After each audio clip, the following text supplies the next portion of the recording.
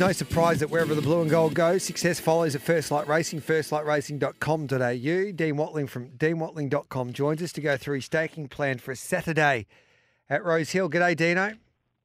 Morning, Gareth. Take it away, mate. Where do we start with your plays? Yeah, I'm not normally one to dive into these highway races, but I think there's a good betting opportunity on Saturday there at Rosehill. We had a little bit of rain overnight, so soft 5, but we should get back to a good 4 by tomorrow. I think race 1, number 11, Atmospheric Rock, has his hoof on the till. He's been great in 3 runs back to the Danny Williams stable, really savaging the line. He hasn't had the best of luck with gates and barriers and luck in transit, but he gets a lovely setup here from gate 8. It's one of the weaker highways editions, which I think is to do with the Kosciuszko coming up. I think all the good sort of highway horses are out of the mix. So I think we can kick off today with race 1, number 11, Atmospheric Rock. We'll have 2 units on him, please, Gareth. All right, then, 2 units at $3.20. What else are you doing, mate?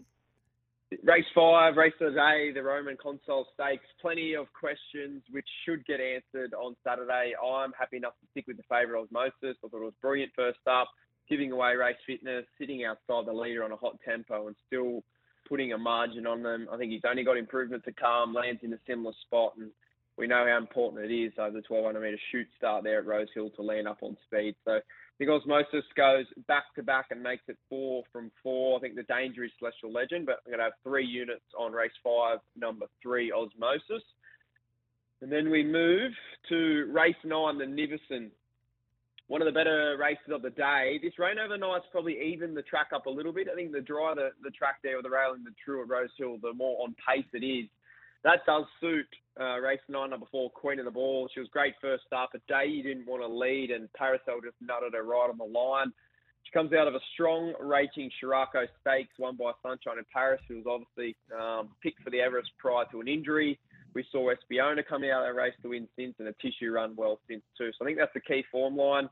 Gets control of the race, no real speed. I think Queen of the Ball will be too good for them. So we're going to have 1 unit on race 9, number 4. I think Magic Time is the danger now with this little bit of cut in the ground. That horse loves it, a little bit of cut, and has had a smart tick over trial, but happy enough to stick with Queen of the Ball there, Gareth, and that rounds out my bets there on a tricky day at Rosehill. Beautiful, mate. Go and get them. You've been on fire, Dino. We appreciate your time as always. Enjoy your weekend.